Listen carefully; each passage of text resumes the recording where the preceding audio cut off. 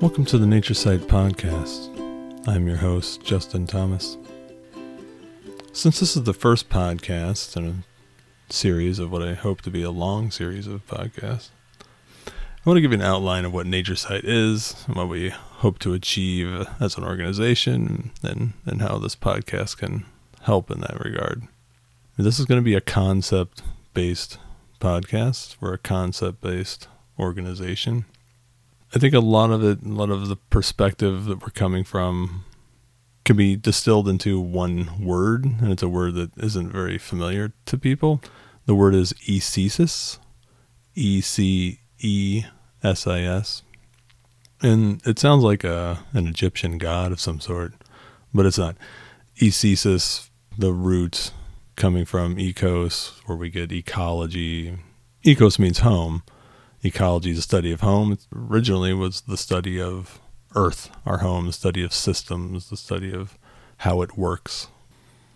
Ecesis, in that same vein of reasoning, ecesis is the process of coming home, of becoming home, or becoming a part of a system. When a species adapts to an environment, that process is called ecesis. It's the process of becoming part of the system through evolutionary processes is usually how it would work in nature. And I like this term because it's what we mean when we do ecological work, when we do ecological research. The reason any of us appreciate nature, most of us usually also have ideas of how humans should react and behave and respond to nature.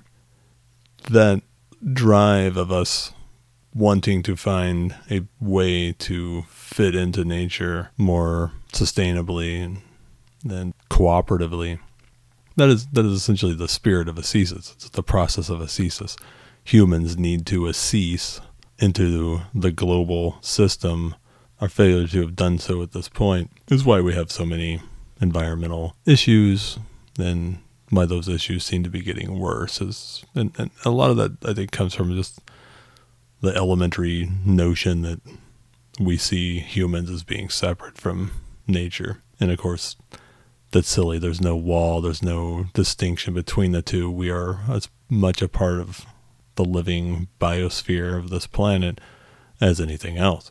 Our failure to accept that, I think, permeates our culture, prevents us from achieving a lot of the positive things that we need to be doing. So I think that's a nice foundational concept upon which to build, right? In order to ascese, in order to understand our own ecesis in the system, we have to understand the system. We have to understand how it works, how ecological systems work. We can look at other species. I kind of wear two hats as a plant taxonomist and also as an applied ecologist.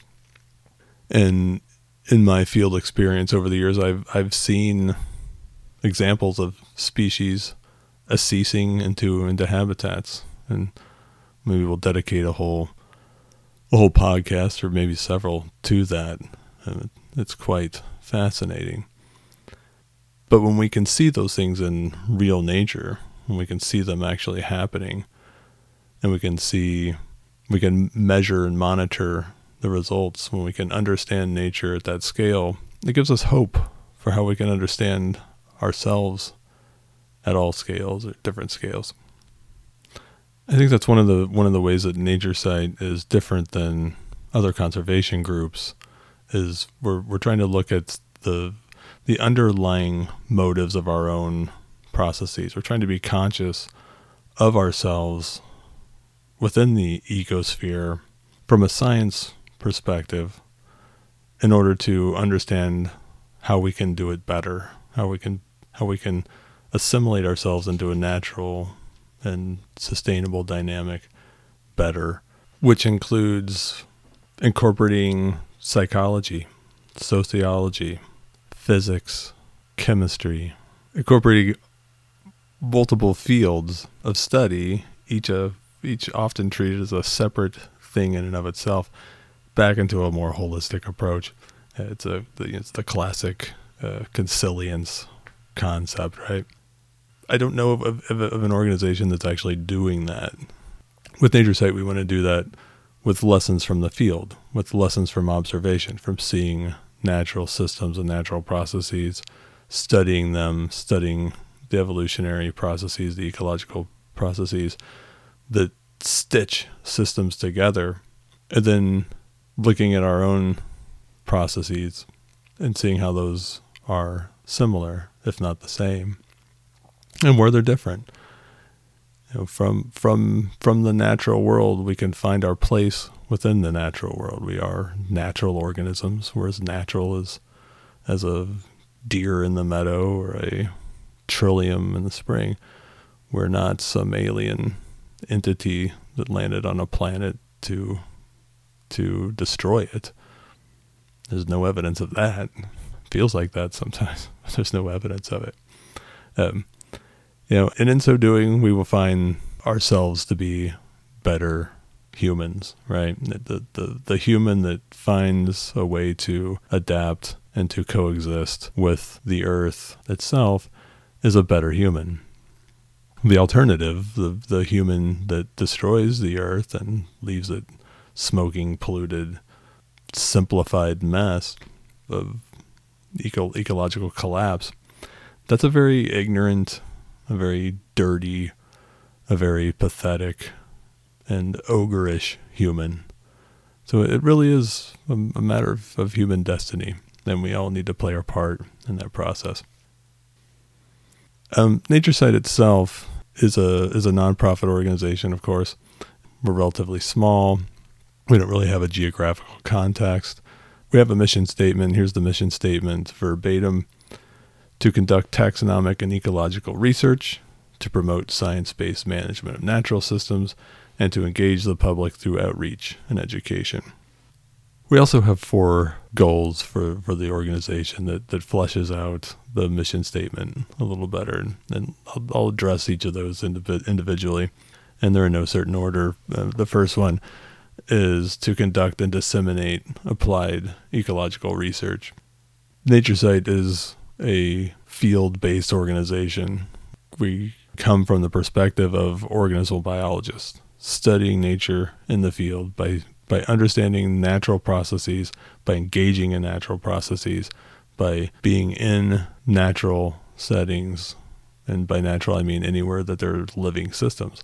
I when I'm pumping gas, I'm migrating over to the road ditch and botanizing the plants in it because there's ecological information there, and it's fascinating. And we can learn much from that. That is a degraded and simplified system that we would never want to emulate, but the processes of life are there. And ultimately, we need to know more about the processes of life.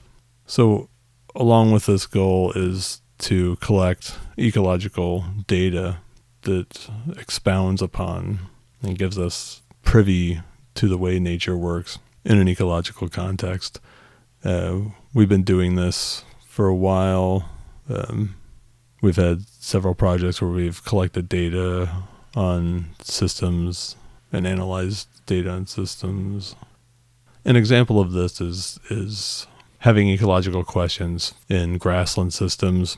There's a tendency, well, there's been a couple of papers actually coming out basically saying that ecologists are surprised to learn that grasslands all over the world, though they haven't lost richness, and richness is the number of species, and these are usually, in plot-based research papers, that richness, the number of species in grasslands all over the world, has not changed much, regardless of numerous forms of human impact, but the species composition, what those species are, has changed dramatically. So though the number of species hasn't changed, the kinds of species have.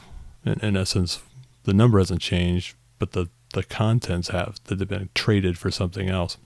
And that tendency, which I'm sure we'll do an entire podcast on, that tendency is to lose species of high ecological integrity, species that are delicate, the crystalline tips of ecological lattice, the delicate species that do not tolerate change, dramatic change in those systems.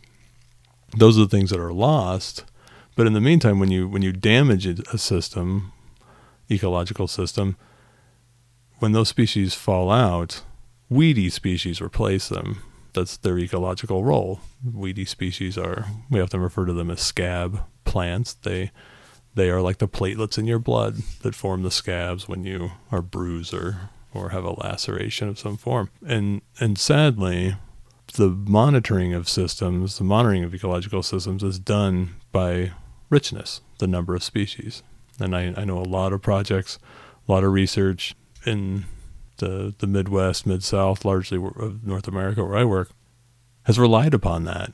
And some really high quality, intensely complex ecological systems have been simplified by various forms of management or accident. And it's always justified as being okay ecologically because the richness has not gone down. In some cases, it's increased. And the classic example is clear cutting. If you clear cut a forest, you can dramatically increase the number of species that occur there. Pretty much all the increase is weediness. Species like ragweed and things that are perfectly fine in our modern landscape. They're growing everywhere. We're a disturbance-inducing organism.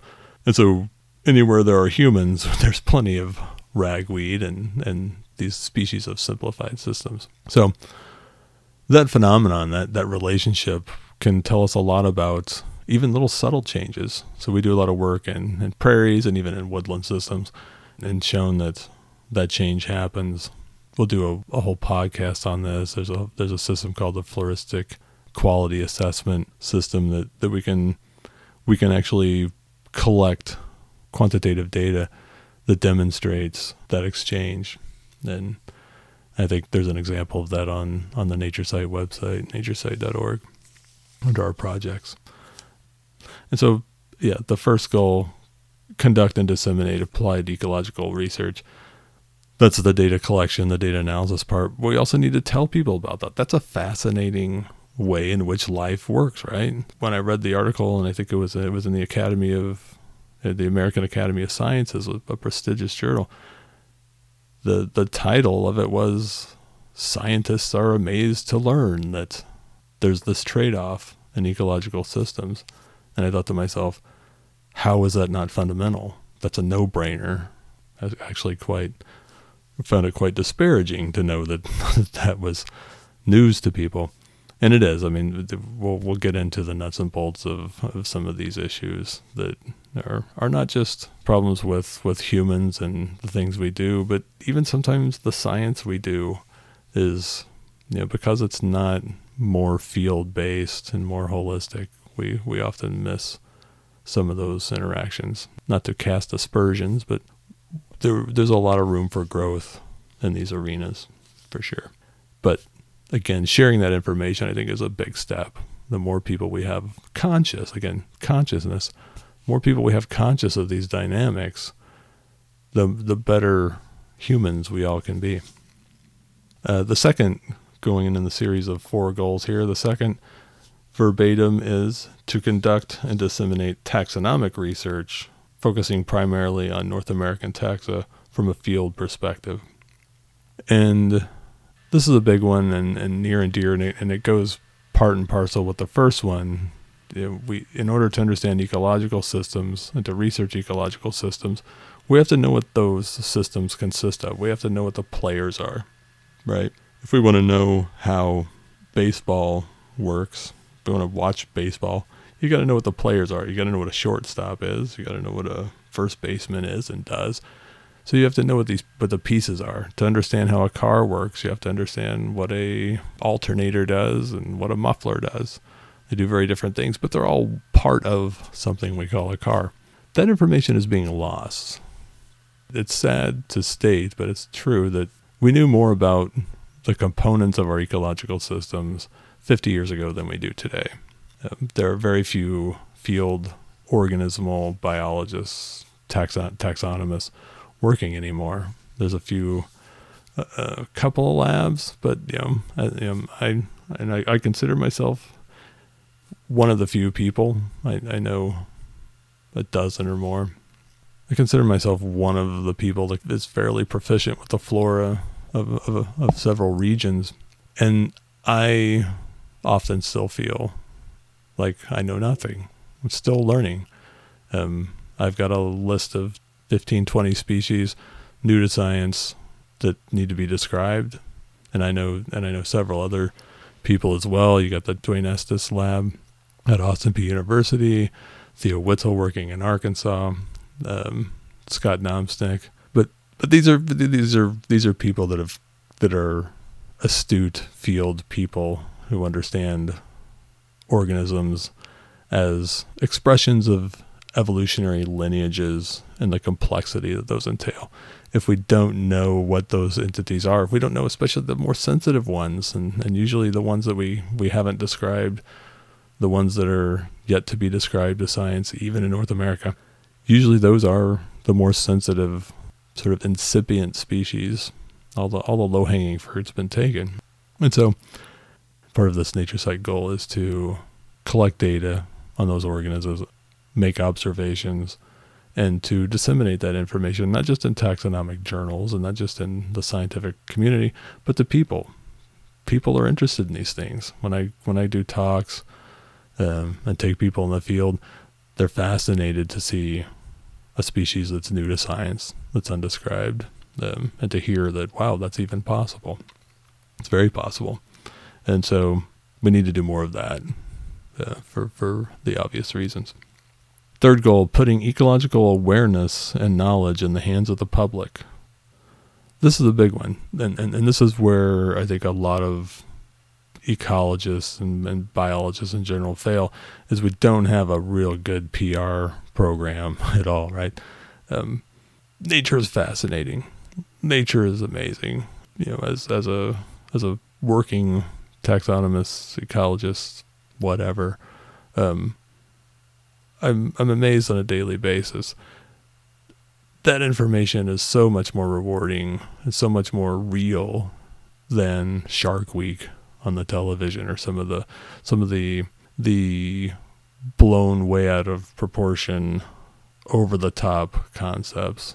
You know, what popular culture's perspective of nature, what it lacks in content, it more than makes up for an exaggeration that does a disservice to the natural systems that we're trying to inform people about, because it's not really how they work. It gives people a very false notion. People think, you know, from the violent things you see on Trials of Life and things like that, you think of nature as being very aggressive and very tooth and nail. It's not. Nature is quite the opposite. And so if we can find ways to inform the public, help them understand how natural systems work, why the beauty and intensity and integrity of natural functioning systems is far more interesting and rewarding than seeing a shark destroy a seal. That should not be a hard argument to make. The fourth goal is pretty much along these same lines, but a little bit different twist. The fourth goal is giving scientists the reins. And what we mean by that is that there are a lot of scientists out there that have a lot of really important and interesting things they'd like to share with the world, but they don't have any control over their job. So here's just an example that I'm making up off the top of my head. Think of somebody who happens to be a leading expert on terrestrial snails. I usually just find the empty cast-off shells of snails when I'm looking at plants on the ground, and I think, wow, I know nothing about those snails. Suppose there's somebody out there whose expertise is terrestrial snails. Maybe there is. I don't know. I think that's one of the groups that currently has no real expertise. But say there is a person that actually does know terrestrial snails. Say that person's job, their day-to-day job, is mostly filling out paperwork and clearing permits and assisting with things that are important but aren't anything about that snail. But this person really loves terrestrial snails and would love nothing more to do than to tell the world how amazing terrestrial snails are. that person doesn't have the ability to do it because they're busy making bread and butter for their family. But the rest of us need that information. We need to know what's going on with terrestrial snails. And so that's a made up scenario, of course, but it's a real scenario in the sense that I could name you 30 people that I know who literally fall into that category where they're passionate about something. And if somebody just said, here's a job where your job is to go out and research and understand these things, as long as you give that information back to the public and inform us on how nature works and how we can understand our place within it better, instead of the mountains of other things that are put upon biologists and ecologists in lieu of the actual work that they should be doing. Basically letting those people who are passionate about something that we otherwise would know nothing about, letting them have a voice, letting them do what they need to do. Imagine if Picasso was not allowed to paint. Imagine if Whitman was not allowed to write. There are people out there who are really talented and really excited about things that we otherwise are missing out on. Those people need to have more of a voice. And so that ultimately is where that goal fits in and feeds into the other three goals ultimately, and collectively work towards this concept, this foundational notion of aesthesis, that again, the process of coming home, the process of learning our place, finding our place within this system. We're going to have to do it through a conscious awareness of needing to do it, rather than facing a world where our only real incentive, or the common incentive that we're hit in the face with all the time, is the shame of climate change and the shame of increasing litter and plastics in the world. Those are we should feel that way, of course. Those are horrible things we need to fix, but we also need to know what's the way out. I heard a psychologist one time, famous psychologist whose name I don't remember, but basically his research into behavioral psychology, one way people learn is by having regulations or having rules, having laws, being coerced, being forced into a behavior. And that's not a really lasting and not a very harmonious way. It often breeds malcontentness and resentment. The other way, the better way to help people learn and to change behavior, is to remove the obstacle of the behavior. Is to remove that which is preventing people from behaving how they would behave otherwise. And so the process of ascesis, I think, is very much that, is becoming conscious of why we behave the way we do, conscious of how the world reacts, how the world actually is, and how we can find ways to make ourselves happily become more sustainable over time. Lofty, I know, but hey, we gotta start somewhere. One last thing before we wrap this up. There's been a blog up for a long time for Natureside. It's the blog is called The Vasculum, and it's at thevasculum.blogspot.com. I'm going to put a couple of documents on there. One is the applied ecological synthesis, which sounds heady maybe for some folks, and maybe some folks' interests are piqued, but it's a rundown of how ecological systems work in an understandable way. I think a lot of people don't understand ecology as in depth as a lot of people easily could. So I put together this quick little rundown of ecology in a nutshell that I think would be hopefully enlightening for some folks. And then also there'll be another document on the blog entitled aesthesis, and it's a hefty document. It's 13 pages of making an argument for aesthesis, making an argument for the realities of systems, how they work. It's probably not an easy read. It's a complicated read, but I think there's no other way to put the things that need to be said from that perspective. And it's basically a treatise on reality, getting back to what's functionally and demonstrably real, which is what science is about. And as we go along in the podcast here, it will become a common theme that we need to consistently remind ourselves what's actually really happening in nature, what is real and what isn't real, what's more real, and how do we zero in on the real, and what are the consequences of being wrong and off base. So I encourage folks to read those, and there's a comment section on the blog. If you have comments or questions, I'll monitor those and try to provide feedback.